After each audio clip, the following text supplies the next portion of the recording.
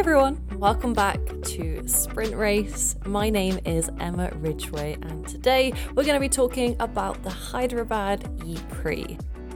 I was very excited for this race. I didn't know quite what to expect from the circuit, but oh my god, what a race it was.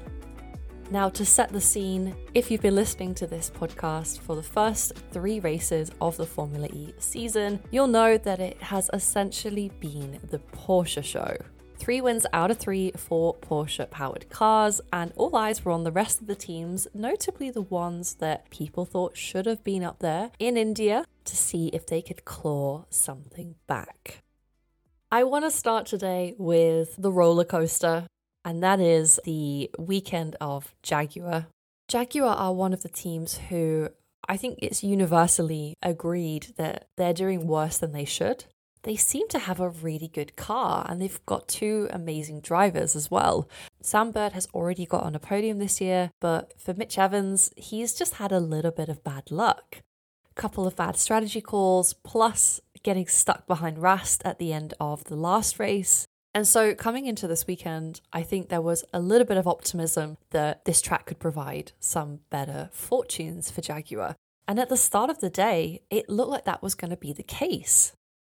After a fairly unusual duel session, which involved Jean-Eric Vergne competing with himself, Mitch Evans from Jaguar ended up on pole, and it was a well-deserved pole.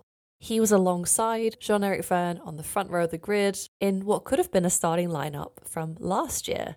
Sam Bird was a little bit unlucky not to be able to partake in the duels after the first round due to track limits. And ultimately, that plus a strategic decision later in the race ended up being the downfall of their entire weekend. After the highs of pole position, Mitch Evans had a really good start. He immediately went over to Jev's side in order to cover him off on the start. And even though it is hard to save energy at the front, he was doing a really good job. But when Jaguar asked him to do attack mode, he ended up losing 2 places. This early decision ended up being one of those domino decisions that ultimately ended up with him being out of the race altogether. He lost 2 positions to Buemi and Jean-Eric Vergne, didn't get them back after they took their attack modes, and of all the disastrous things to happen, poor Sam Bird made a mistake going into the hairpin and ended up taking Evans out. Both drivers ultimately ended up going out of the race, and what is essentially one of the home races for TCS Jaguar ended up being a total disaster. Again, I feel a little bit sorry for Mitch Evans. He was so unlucky in the last race to get stuck behind René Rast. Earlier in that race, he actually led, and again, a strategic decision meant that he lost a lot of places. He did everything right to get on pole, which is arguably one of the hardest things to do. You have to go through so many rounds to get that pole position. He did everything right at the start. Ultimately, he was in the wrong place at the wrong time when his teammate came sliding through. Now, as for Bird, I again feel a little bit bad for him that the track limits infringement meant that he was disqualified from the next round of the duels. Without that, I think he would have been up there with his teammate. But ultimately, you have to manage well with the cards that you're dealt.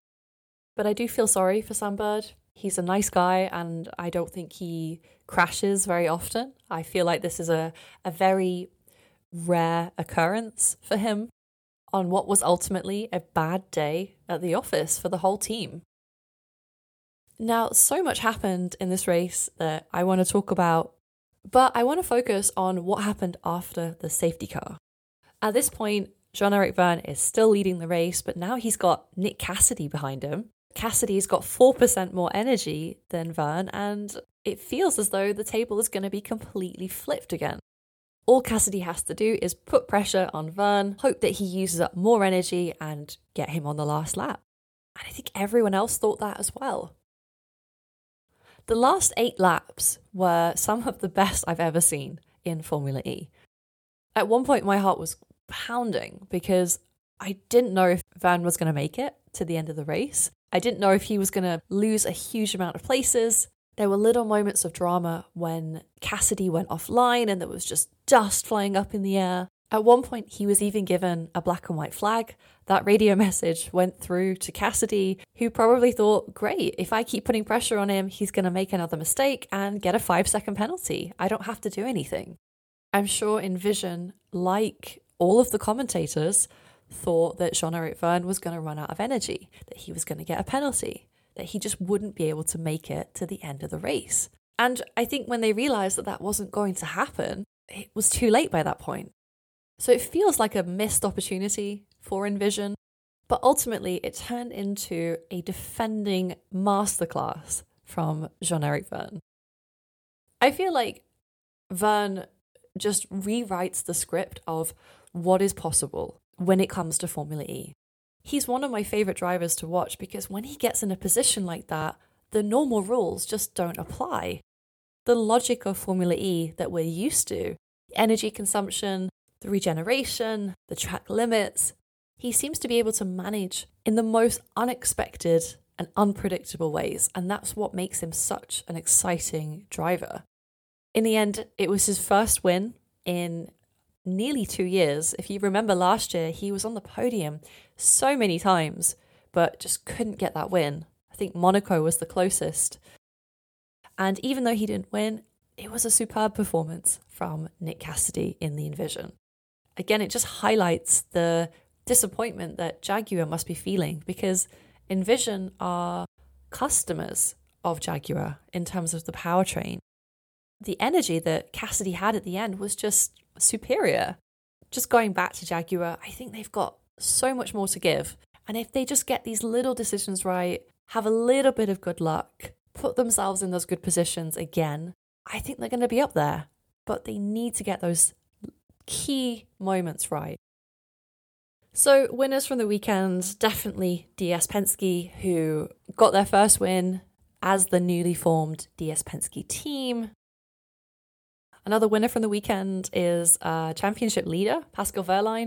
His main contender, Jake Dennis, was almost climbing back up to the front and in my mind had a very good chance of winning, but was unfortunately taken out by René Rast after the safety car. One of the other teams that had a pretty bad weekend was McLaren.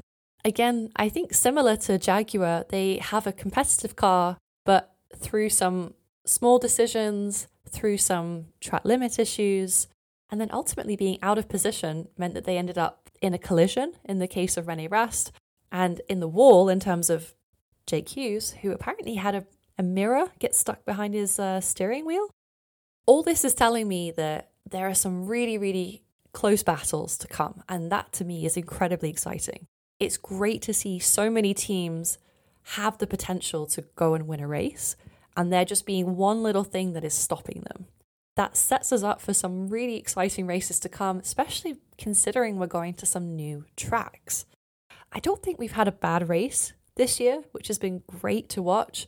Every time I've tuned in, I've been excited, it's been unpredictable, and it's exactly what I hoped for. So with the Formula One season starting very soon, I am very excited to be recording episodes for the upcoming season. Because there are so many Formula One races, I probably won't be recording after every single one, but I will be here for every single Formula E race. And at the moment, I will be back with another episode in 2 weeks' time after the Cape Town E-Prix. So, as always, thank you very much for tuning in. See you next time.